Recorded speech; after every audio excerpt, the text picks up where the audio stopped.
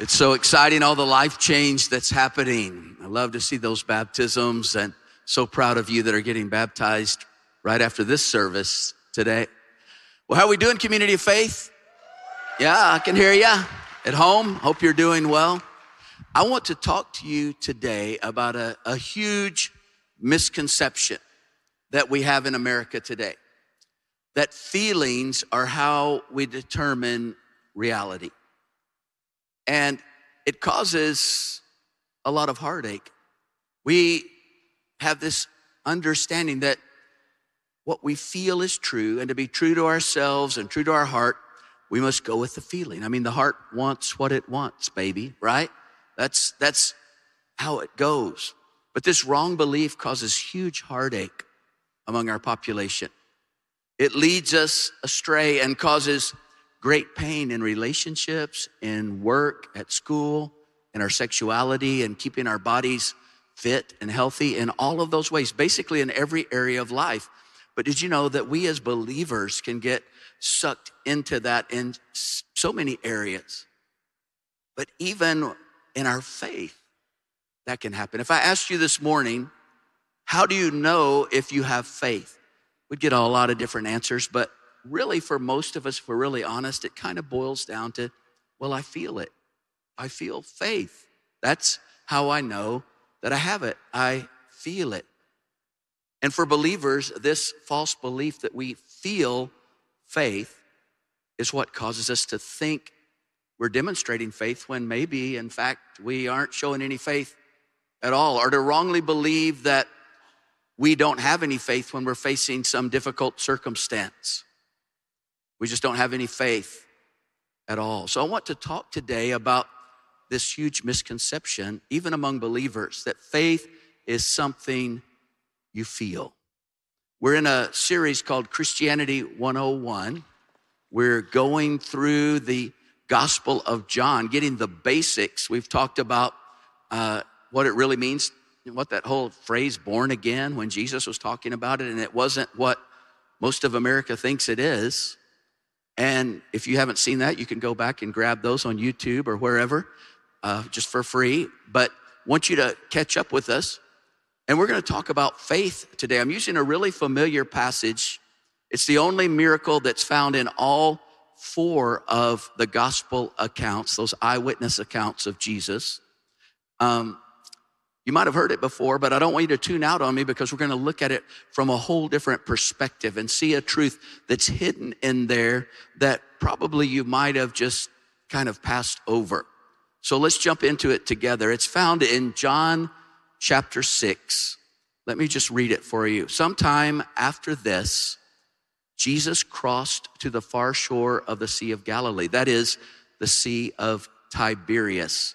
It's the only time we see it called the Sea of Tiberias. Herod Antipas, the king, had created a whole new city on the west bank of that Sea of Galilee. He called it Tiberias after Tiberius Caesar. So it was also called the Sea of Tiberias. Verse 2, and a great crowd of people followed Jesus because they saw the signs he had performed by healing the sick. Then Jesus went up on a mountainside and sat down with his disciples. The Jewish Passover festival was near. When Jesus looked up and saw a great crowd coming toward him, he said to Philip, where shall we buy bread for these people to eat? Now, Jesus asked this only to test him, for he already had in mind what he was going to do. Philip answered him, oh, Jesus, it would take more than half a year's wages to buy enough bread for each one to have even a bite. I want you to look at how emotional Philip is here. He saw clearly all of the discouraging circumstances. First off, it started out in chapter 6. It said, after this. After what? It was after Jesus had sent the disciples 2 by 2 to all the cities in all of Israel. They were pretty exhausted. And it was after they had heard that John the Baptizer had been brutally murdered by this same Herod, the king. And there are a lot of implications that were not good for Jesus and his disciples that this one that had come before Jesus had been murdered like that. In all four of the gospel accounts, if we put them all together, since it's in all of them, these eyewitness accounts, we can see four really discouraging things. It says in different ones, it says the place where they were was barren. There was not anything around. It was out in the middle of nowhere. The time was late. The people were many, and their needs were great. Now we're going to find out there really were many people. It says 5,000 men we're going to see, but that didn't count the women and children. So 15, 20,000, I don't know. How many are there? This is a huge crowd of people. Philip clearly felt the impossibility of the situation. He felt his inadequacy. The problem with only looking at the circumstances and how he feels is that Philip answered in precisely the same way that an atheist would answer that question. You see, an atheist would survey the crowd because he doesn't believe in God and would never consider the possibility of some supernatural kind of intervention happening, supernatural resources. The disciples at this point are acting like practical atheists. If they can't figure out a way to feed these men, they assume it can't be done. Implications for us. Think about that impossibility that's in front of you, that issue, that difficulty, that problem. How are you facing it? How are you treating it? Are you treating it as a practical atheist, trying to figure it all out, trying to work it out, trying to manipulate it? See, Philip saw the situation clearly. He just didn't see God so clearly. And he was convinced of what could not be done. And they were good calculations, except he forgot to factor in that Jesus is actually right there. In Matthew's eyewitness account, the disciples actually said, send them away. Send them away. I mean, they came out here, they're not prepared. It's getting late. We don't know what we're going to do with them. You know, it's going to be a mess because these are not like the upper crust of Israel. These are probably some of the poorer people. They don't have food. And, you know, the disciples go, they didn't even come prepared. At least teach them, you know, God, you know, I mean, bring trail mix with you next time or something, right? I mean, this is just ridiculous that you came out here empty-handed. And it was a really practical suggestion. I mean, the people needed food to eat. They needed a place to sleep. There's 5,000 men besides the women and children, and they're out in this barren countryside. And Philip said, you know, Jesus, even if we could find a Chick-fil-A, it'd cost half a year's salary. And, you know, it's probably the Sabbath, so he's going, and Chick-fil-A ain't open today, you know? So it's not gonna happen. I mean, so what's interesting, Matthew's account goes on, when asked to send the people away, Jesus actually looked right back at the disciples and he said something, it borders on shocking to me. Jesus replied, and it says, they do not need to go away. You give them something to eat. Now I want you to put yourself in the place of the disciples, you know? I mean, they're just regular guys like us. So there's 20,000 people out there. They have no food. And they said, you know, Jesus, you just need to send them away. I mean, we're tired. We don't have any compassion left. We're drained, you know. We're just emotionally exhausted. Just send them away. Get them out of here. It's just a big mess. You, Mark Shook, give them something to eat. I'd be like, huh? What am I supposed to do? I mean, you know, what am I supposed to do? How is that going to happen? Then in Mark's account, Jesus asks a really penetrating question. How many loaves do you have? Now, it's interesting because I think at this point, he wasn't asking for information, but to press home a really important part. You say you don't have anything, but is that really true? Are you sure about that? Take a look around and see what resources you have. What do you have to work with? The question reminds me of what God asked Moses in front of the burning bush. He had told Moses, I want you to go and free my people. This is so many thousands of years before, but you can almost call back to it when you see this. And he said, you go to Pharaoh and you tell him to let my people go. And Moses is going, God, I don't talk so good. I mean, why are they going to believe me? How would they know that I came from you? And God speaks from the bush and he said, what's that in your hand? And Moses looking at it, it's his stick. It's his shepherd's staff, his walking stick. And he said, it's a shepherd's rod. And God says, throw it down. And he throws it down on the ground. And the Bible says it becomes a slithering snake. Probably, because one of the big snake gods that the Egyptians had was a cobra. It's probably a cobra. So imagine you throw it down and all of a sudden it becomes this cobra, pops up, right? It says Moses ran. I think that was a wise thing to do probably, right? I mean, if you throw your stick down, it becomes a cobra and it's like popped up. I mean, he ran. He was like 20 feet away from the snake. And then God says, pick it up by the tail.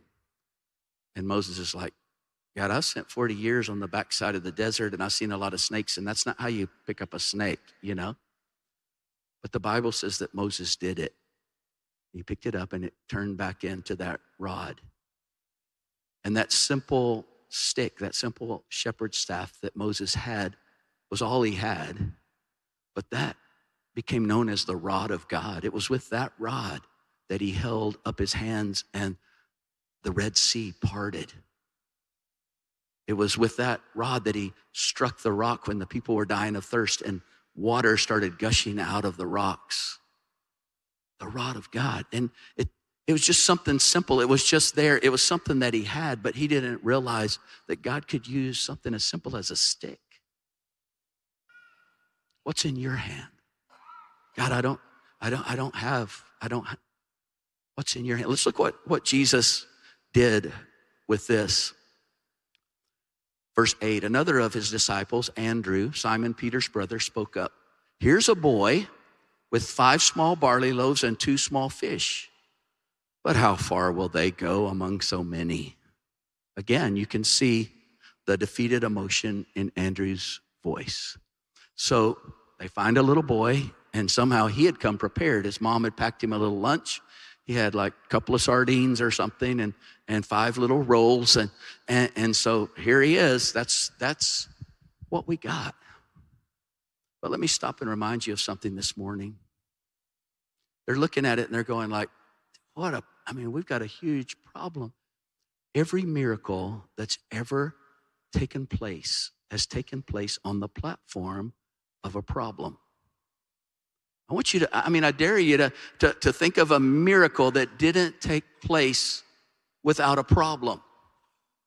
It was always a problem first. Problems are those situations in our lives that bring us face to face with our deficiency so that we can view God's sufficiency as the only alternative.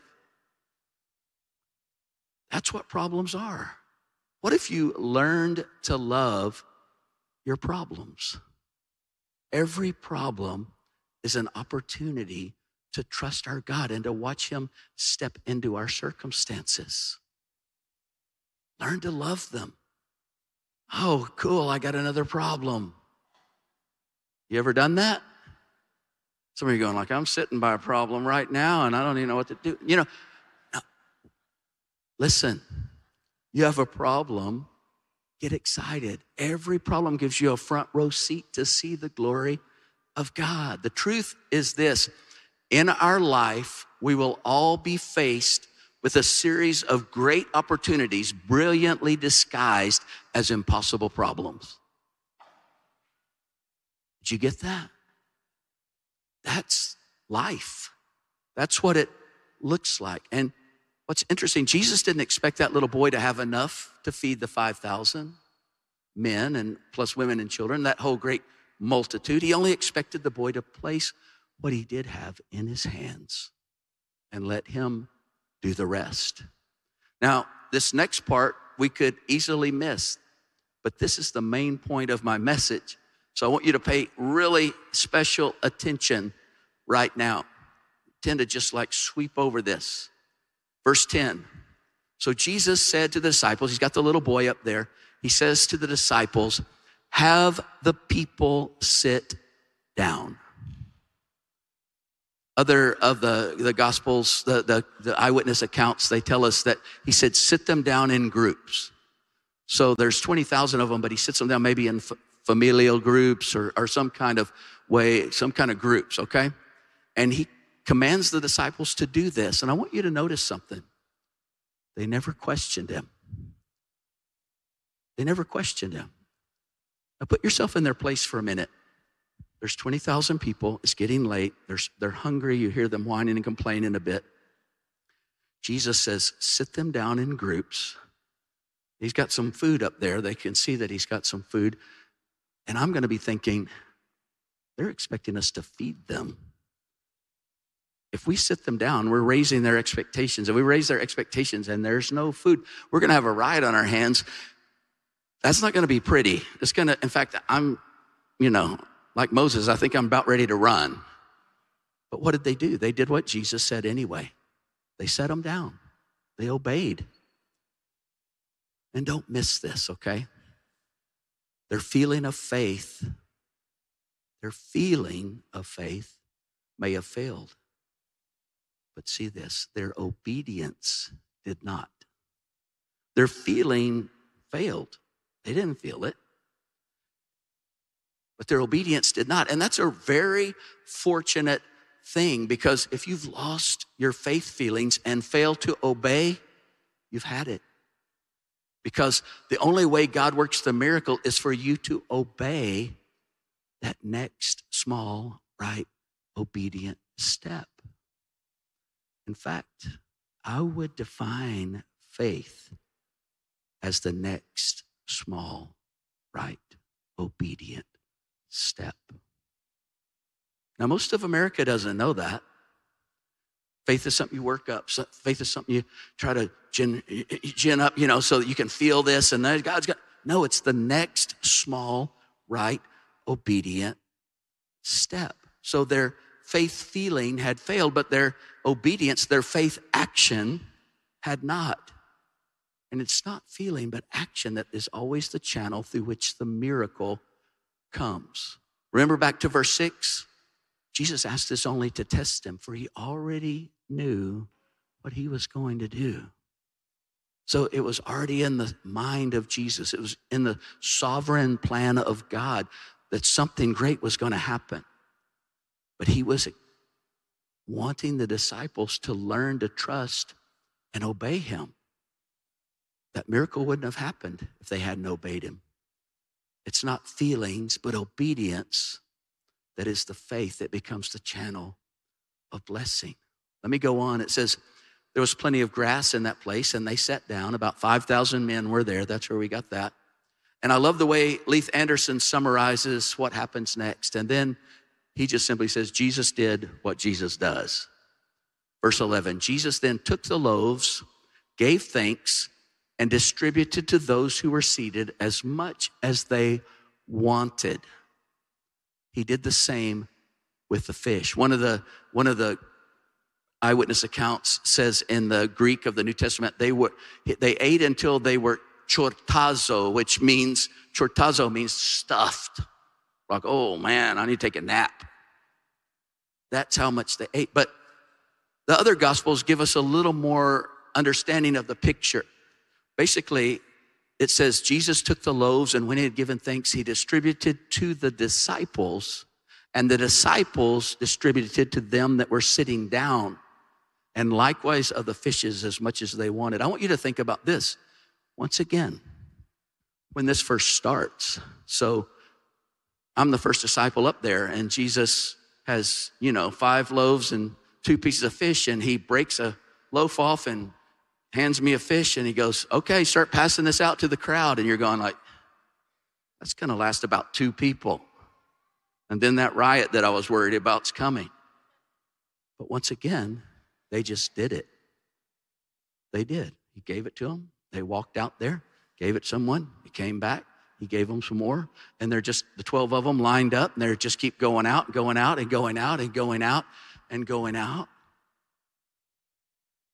The disciples in faith had to obey and pass this out, believing it was not going to run out, or at least looking at Jesus, whether they believed anything at all. And I want you to notice the miracle. Where did it take place? It took place in the Lord's hands. That's where they always take place. As he held this simple meal, he would break off pieces and give it to the disciples, but he just kept doing that. That must have been really strange looking, you know? That must have been amazing. Here's half a loaf, and he just gets down to the 12th disciple. The first one comes back, and, he's still doing it. And it's like, what is going on? He kept on doing that. There wasn't an instant feast. It wasn't like he said, 5 loaves and 2 fishes. And there's a banquet table, that's just full of all this amazing loaves and fishes for 20,000 people. It was a continual supply that came from his hand. And in order for the need to be met, they had to keep coming back to Jesus and coming back to Jesus and taking from the hand of Jesus. The implication for us is huge. If the needs in our lives and in our communities are ever going to be met, it will only happen as we continue day by day, hour by hour, moment by moment to receive from the hand of Jesus. Because you see, we're not adequate. You're right. You see your problem well. You're insufficient. You can try to manipulate it. You can try to work it. But we've got to get to Jesus. We've got to see. We've got to give him whatever we have, our resources. It's yours, God. And then watch what he wants to do. Basically, what do? We just simply take the next right, obedient step. And I think the disciples learned an important lesson that day.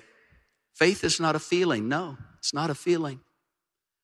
Faith is taking the next small obedient step, no matter how you feel.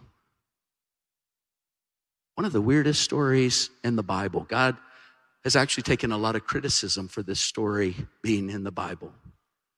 Way back in the Old Testament. It's when God asked Abraham to sacrifice his son Isaac. And people, what kind of God is that? That's what is going on here. But I want you to see from the book of Hebrews a different twist on this, because this is what I think God was trying to teach us and to teach Abraham in that story. The book of Hebrews in chapter 11 of the New Testament, it has this whole roll call of the faithful, and it tells us about this, but it gives us more insight in what happened. Let me just read it to you. It says this: by faith, Abraham, at the time of testing, God already had in his mind what he was going to do. So just the same as Philip, it's a test. Offered Isaac back to God. Acting in faith, he was as ready to return the promised son, his only son, as he had been to receive him. And this, after he had already been told, your descendant shall come from Isaac. Okay, so listen. Abraham, you remember the story maybe.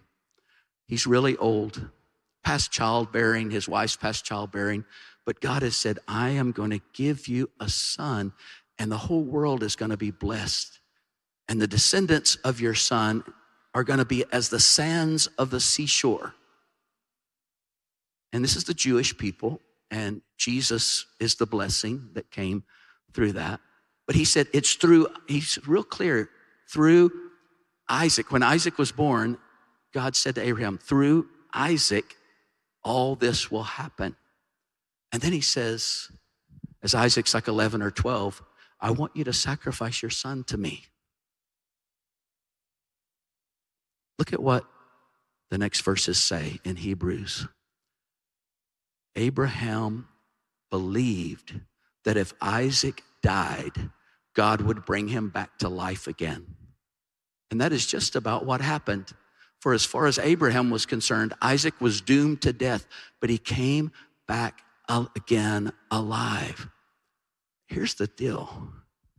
He had a promise from God for his kid. Through Isaac, all this will happen. And then he said, I want you to sacrifice Isaac. And Abraham, you think Abraham felt a lot of faith as he went up the side of that mountain? I'm sure he was distraught. I bet you he was saying, what kind of God is this? But he also believed in his God so much. He had said through Isaac, even if Isaac dies, he'll raise him from the dead. That's how much I believe that he is God and can do what he said. He said through Isaac. He didn't say through another Isaac, through somebody else. Through something miraculous has got to happen. And he believed it. You ever had a wayward kid? Gets away, but God's given you a promise. God's worked something in your heart and you go like, let me tell you something. Through Isaac, the whole world will be blessed. God, I don't understand who you are. I don't understand why this is happening. I don't understand. It seems like you're a million miles away, but I know what you told me. I know what you showed me. That's why Abraham's called the father of faith. Jesus uses tired, emotionally drained people who don't feel faith. They were grieving the loss of John the Baptizer, exhausted from traveling city to city. Their emotional condition is seen in their lack of compassion. Send them away. We can't deal with this mess. People are so messy. Get them out of here. Jesus, in another one of the Gospels, he said, no, they're like sheep without a shepherd. And I love each and every one of them. But Jesus uses people that don't even feel compassion. Jesus uses people who feel they lack the necessary resources. So let me ask you a question as we close out. Are you tired? Are you emotionally drained this morning? Congratulations, you're in the perfect spot. You're right where God is ready to do something miraculous. You qualify to be used of God in meeting the overwhelming needs of people. See, he doesn't work through sufficient people. He doesn't have any. He works through insufficient people who give their inadequate resources to him and let him use them as he pleases. The need is great. We're not sufficient. Verse 12 is just interesting. When they had all had enough to eat, he said to his disciples, gather the pieces that are left over, let nothing be wasted. So they gathered them and filled 12 baskets with the pieces of the 5 barley loaves left over by those who had eaten. 12 disciples, 12 full baskets of food. What is he showing them? He's not just sufficient, he's abundantly sufficient. Beyond anything you could believe. Dr. David Livingstone, the famous missionary explorer to Africa, had a medical condition which required that he drink goat's milk because, well, what would be the case? His stomach was so messed up sometimes, and it was just from all the different bacteria and stuff probably, being in a foreign place because he was from England, that if he would drink goat's milk for like supper, it would settle and he would be okay for the next day. Well, one day he was in his prayer time and he just said, God, everything I have is yours. Everything. I give it all again just to you. And he met with a tribal chieftain that afternoon, and he noticed that the chieftain was eyeing his goat that he had that gave the milk. And he just felt like God put on his heart, give him the goat. And so he said, I want to give you this goat. And so the chieftain took it and was very happy. And he said, well, I want to give you this. And he handed him his stick, his walking stick. And so evening came and his stomach was messed up. And David Livingstone said to one of his tribal friends, he said, I wish I hadn't given my goat away for this stupid stick. I don't know what I'm going to do now. And his tribal friend said, oh, Dr. Livingstone, you don't understand. That's not a stick. That's a scepter. You now own all the goats in all the kingdom. Stunned him for a minute. What's that in your hand? It's like God's given each of us. He says, I want you to rule and reign with me on this prodigal planet. I want you to learn to be an overcomer because I'm teaching you. This is boot camp. I want to teach you how to do it forever. We're going to rule and reign with him forever. And he's got to teach us how to do it right now. What's that in your hand? I don't have much. You have a scepter. You have God's scepter. You're a queen. You're a king on this planet. God wants to step in. How's he going to do it? You're going to take the next small, right, obedient step. The last verse of this little passage says, after the people saw the sign Jesus performed, they began to say, surely this is the prophet who is coming into the world. This is the Messiah. But look what Jesus did. Jesus, knowing that they intended to come and make him king by force, withdrew again to a mountain by himself. Jesus got the wrong response from the miracle. He knew he would. How many of us follow him for his blessings? See, they wanted him for his blessings, not for him.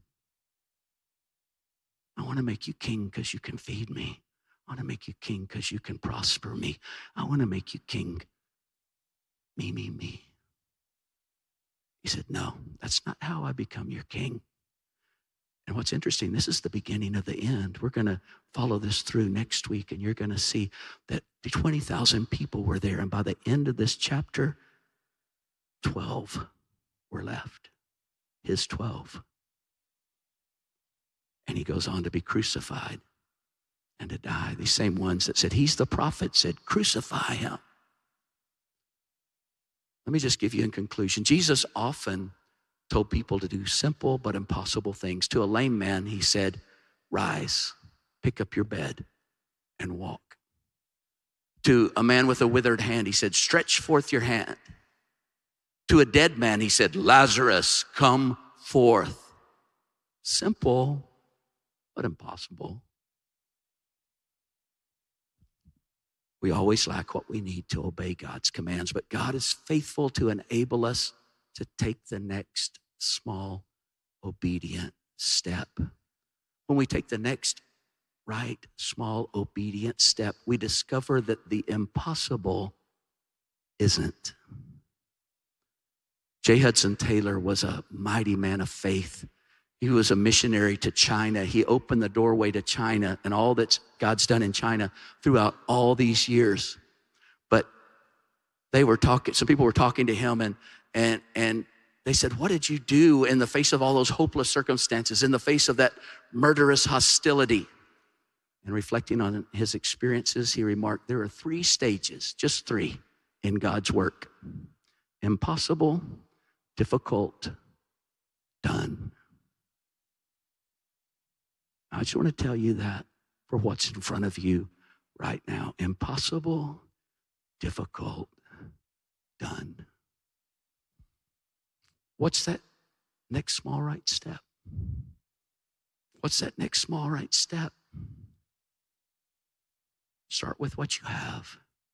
Take the next small step of obedience. That's faith. Get a front row seat to our great God in action.